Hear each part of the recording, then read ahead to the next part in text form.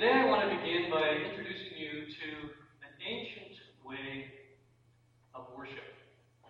It's something that Christians have done down through the centuries. It's something that's becoming more and more rarefied. In fact, in some parts of the world, we are called people of the book or people of the word. So I want you to do something that may be a little awkward and a little strange. And reach to the pew rack in front of you and take the Bible out.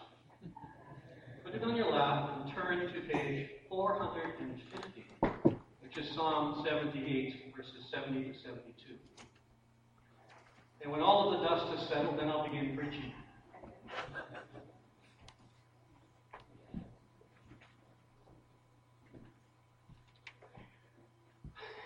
If it wasn't you, Edison, boy, I tell you, you'd be in so much trouble. 450, provided it's all the same Bibles.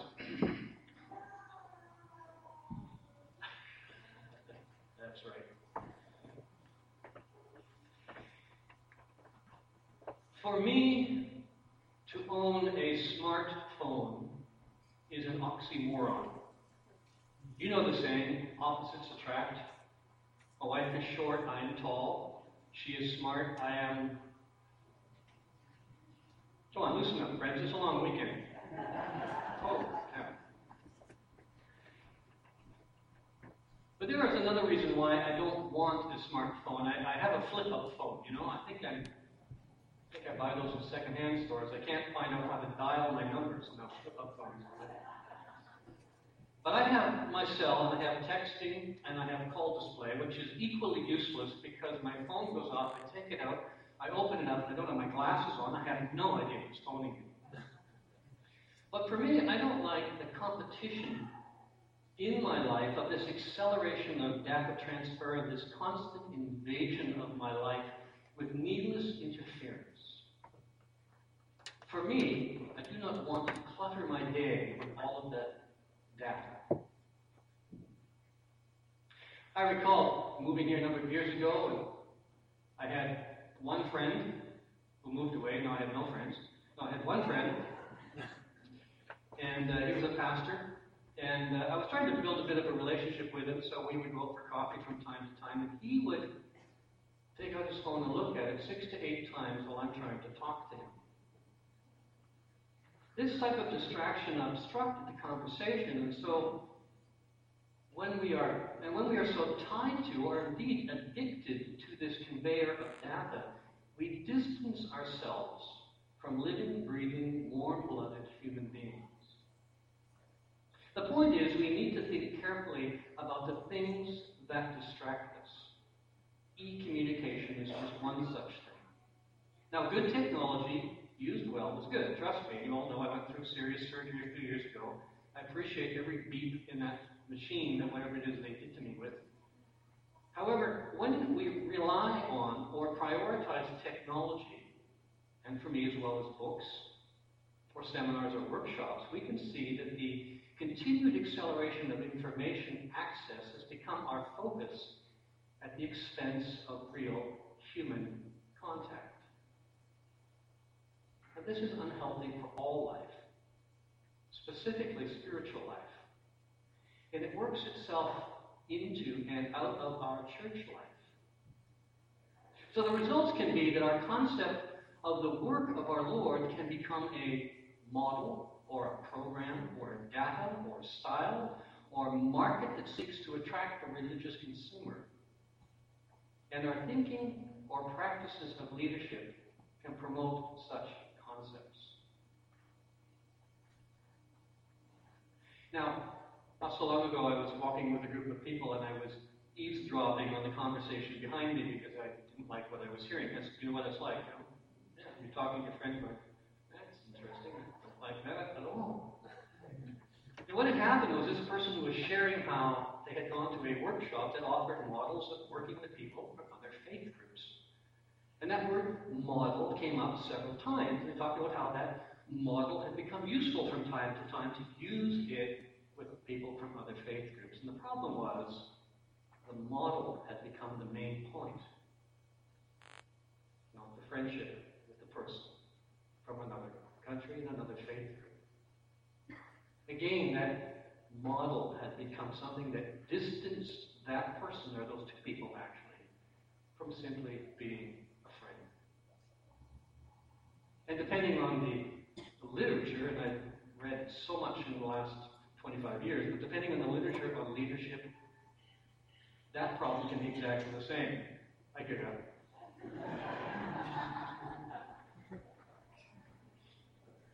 She's out there playing a game, and go get her.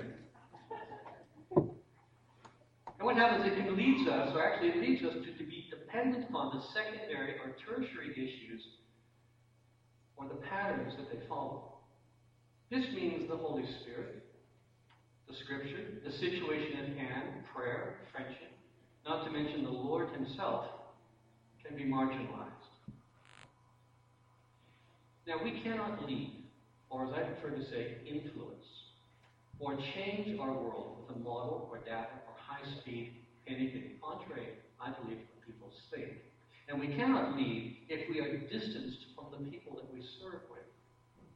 For Christians, our identity is grounded in the person of Jesus Christ, and we need to be close to Him as He wants to be close to us, so that through that we can influence people. And in this, I want to state that Jesus' primary goal was never to develop leaders. He nurtured His disciples. With these thoughts in mind, today I want to look at the way Jesus discipled His disciples, the foundation of His teaching, and how it bears out for us. So look again at Psalm 78 in that Bible that's in your lap, page 450. And it says this: He chose His servant David, calling him from the sheep pens. He took David from tending the ewes and the lambs, and He made him the shepherd over Jacob's descendants, God's own people, Israel. He made him a shepherd over an entire nation. And David cared for them with a true heart and led them with skillful hands. His point, the point in this is David's starting point. He didn't go to a seminary. He came from tending sheep. His skills were developed as a shepherd, and he learned about how to care and protect the sheep. And out of that, God saw this is enough to make you a great king. So when we think about shepherding, as David knew it, it has nothing to do with smartphones or models or books or seminars. It arises out of experience. David was with his sheep, and God saw that this experience would make David the shepherd of an entire nation, the people of Israel. My thoughts are that shepherding, which is really just being with each other, is a lost gift. Now let's look at Jesus' example.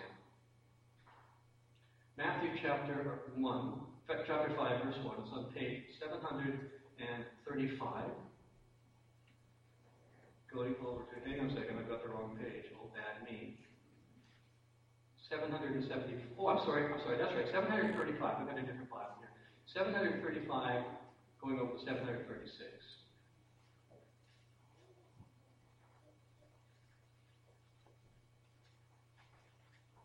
Good to hear those papers shuffle. That quietness up here just terrifies me. I don't know if you know how terrified I get before I come up here. So get to it, please. Come on, get to that page. One day as He saw the crowds gathering, Jesus went up on the mountainside and sat down. His disciples gathered around Him, and He began to teach them. There's two things here in this brief verse that we need to look at: posture and relationship. Now, when I was in Ukraine the very first time teaching, one of the rather stiff and somewhat morbid American teachers that were there informed me that if I don't wear a jacket and tie, I won't be respected. And whatever you do, don't tell the people you're Presbyterian, because they're Armenian. If you don't know what that means, try that sometime. amongst Armenians. He says, whatever you do, don't lean on the windowsill. But Jesus, give me a break, I'm a Canadian. But Jesus sat down. In fact, Jesus sat down and he taught his disciples.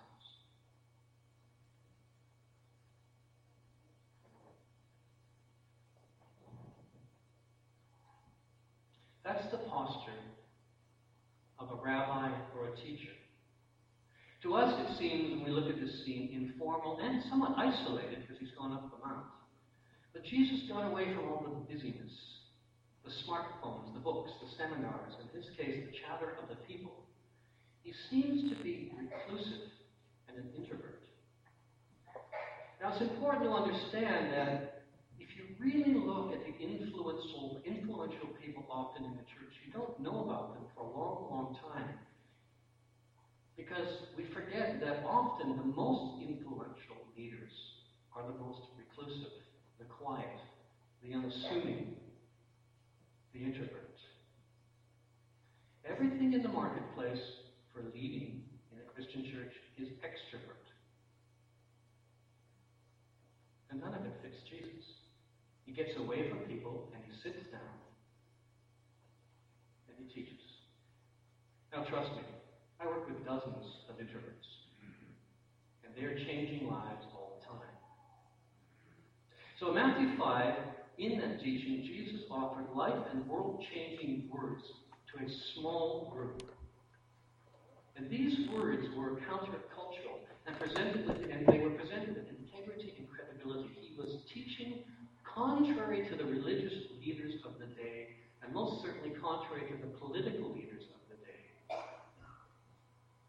And what I believe is, what I've just described in Matthew 5 is that the primary means we have to influence comes out of what Jesus did right then and there. You see, even in our election, the loudest voice in Canada will not lead.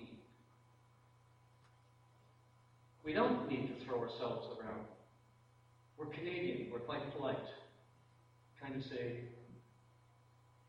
will you please follow me? Or if it's your children, so, you get going. It's a little different, But we're polite. And I think there's a real picture here that we can connect with.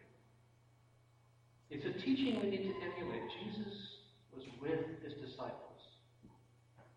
Now, over the years, I've heard a lot of hot air about leadership presented by people seeking to change everything without looking at the example of Jesus, who in fact changed everything.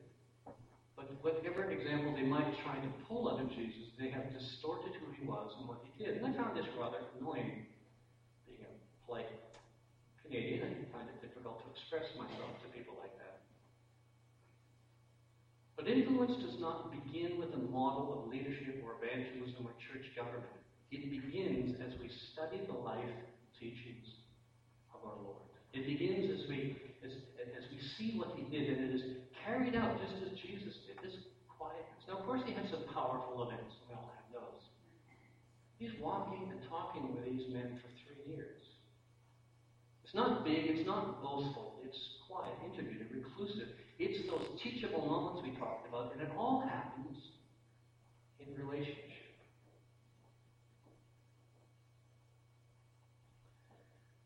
I'm not sure I'm the master of any type of building of relationships, but I know I've built many, many of them over my life, and I can't tell you how many times, especially when I was living on the West Coast, I've gone out for a student that had a coffee with them.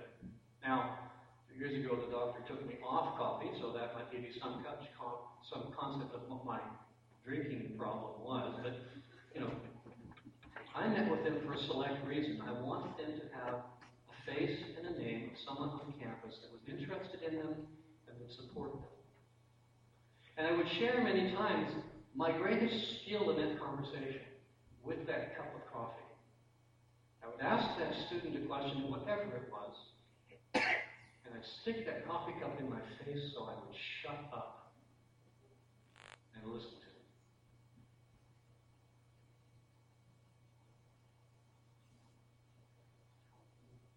relationship. And in Matthew 5, Jesus shows us the crucial aspect of building a relationship.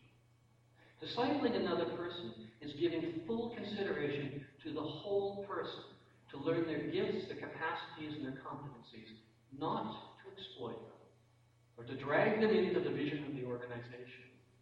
It is just to know them.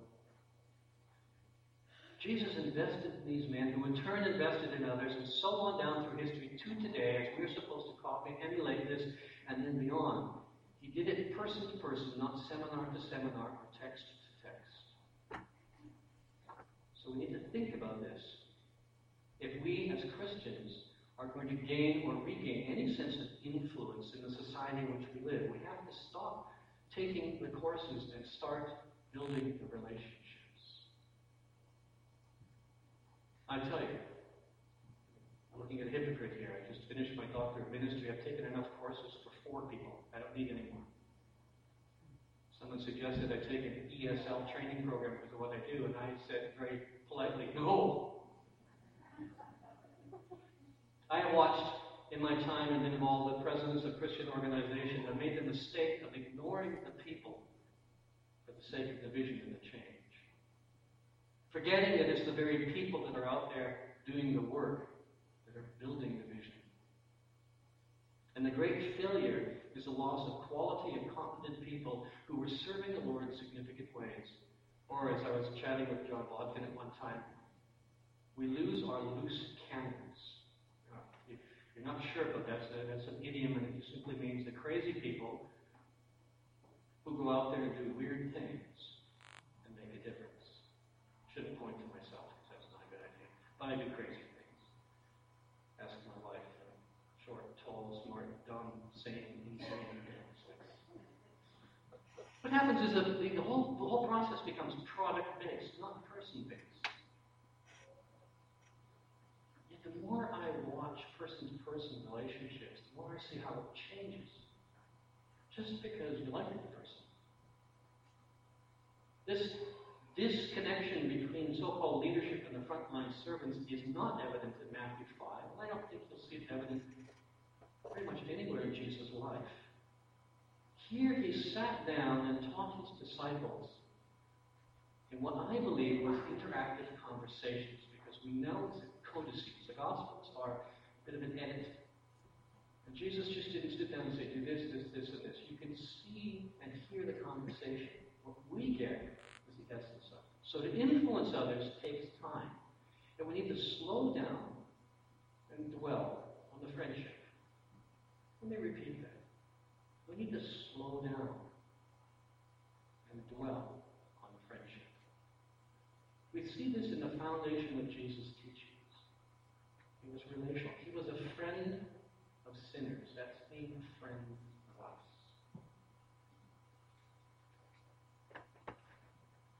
Now, these first 3 Beatitudes are earth-shattering, I think. He said, "Blessed are the poor in spirit, for theirs is the kingdom of heaven. Blessed are those who mourn, for they will be comforted. Blessed are the meek, for they will inherit the earth."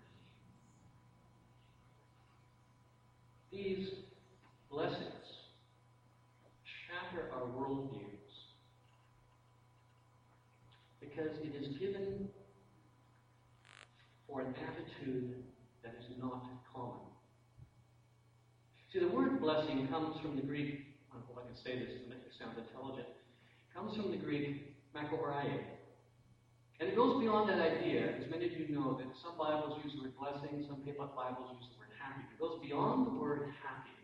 It includes the idea of I am with you, I am on your side, and it relates to congratulating or supporting living in a way that is recognized and affirmed. In other words, Jesus is just not saying, good on you, listen up to these words. He's saying, I am with you, I am beside you, I'm supporting you, I'm encouraging you.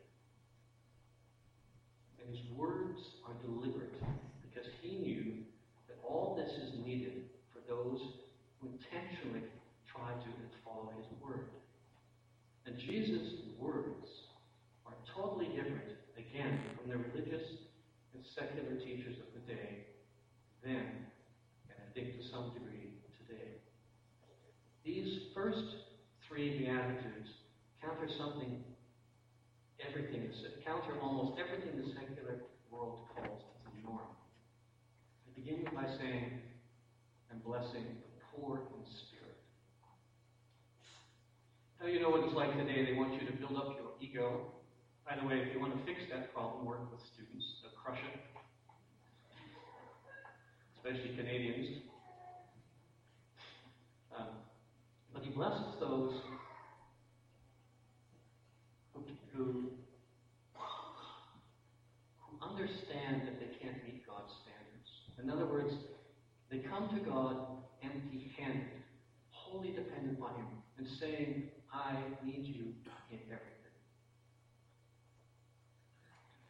Now, I'm previewing some books right now on leadership because of the course we're beginning to write. And I'm looking at this and going, I'm not really seeing that in these books. They want to give you a model, and the starting point, where they start, you always have to question. In any book, for that matter, that's a teaching book. They want to put something in your hand. But when we think about prospering Christian ministries, what I've seen in my life is a real dependence on the Lord. The Lord is alive. The Lord is walking with them. And who's ever engaged in that ministry understands their dependence. Now, I've shared this with you before. Of that time in our home, sitting at the table, and someone asked us, why did God send His son and not His daughter? At that moment, you were screaming dependence. Go home and try to answer that. So you do not prosper in leadership because you inject ideas written by others' authors. You would prosper in your influence because you understand your circumstances. And prosperity comes when you rise to the occasion and faces you here and now. As you function faithfully, dependently upon the Lord because of those questions and conversations that come out of nowhere. We cannot be disconnected from the person that we are in the presence of. Jesus goes on. He says, blessed are those who mourn. So the first thing he tells the disciples is, you have to be totally dependent upon God. You've got nothing. The second thing is, he blesses sadness. You know, this is a happy, happy world, right? Buy that Lexus, and you'll look like the guy driving it. That's why I want a Corolla. Standard CE automatic, nothing. You don't advertise that. But this sadness arises out of recognizing the real conditions that surround us. And it's our empathy towards those conditions and those people. We look and we see the real need, the real pain, the real lostness, but also the real joy and the real capacity of those who are around us. So if you truly look at the world's needs, we will be sad, but only as we connect with the people. Just have to look at the news today, as Henry was talking about, that dead child. The third beatitude says, blessed are the meek. As I said earlier, I've learned that if you work with students, meekness is a guarantee because they will kick the ego out of you. But a meek person makes no claim upon himself or herself. They're not showman, they're not self-promoting, they are not the vision caster. It is in the seemingly disempowered posture that the work of the Lord prospers. The meek person waits to see the Lord's work in others and responds. So essentially what Jesus has said in those three phrases, and what he's done is strip the entire secular world of its premises and saying this is the way you are to be. And I am more and more convinced this is the beginning of influence of leadership. Because it's not us trying to do it. It's us getting out of the way and letting the Lord do it. So to become an influencer as a Christian is to become a contradiction in the world that's around you. We are to be dependent, not independent. Sad, not happy. Meek, not self-asserting. I think Jesus has this marvelous, quiet, introverted, reclusive way of crushing the things that actually crush us. So how does this bear out in our lives today? Well, it's good to remind about what is important in faith. And at the risk of contradicting myself, I want to cite a conference and a book that I've recently read. Gone to the conference, or camp, I guess you'd say, in the book. Miriam and I had the privilege of attending a family Bible week at Cape Henry Harbor School on Fetus Island on the west coast while we were on holidays, and it was great. It was a good break. And I knew the guy who founded the school, or started the school there, Charlie Fordham. I've known him for years. And that whole experience reminded me that the Word of God is what we need, and what we need to teach and to study. And again, I've read dozens of books on dozens of things, but it comes down to, do I know the Word? And that's what that school does. Every year it teaches the Bible from beginning to end to its young students. And this particular week we had a fellow teaching leadership in Joshua, and it was just Bible teaching.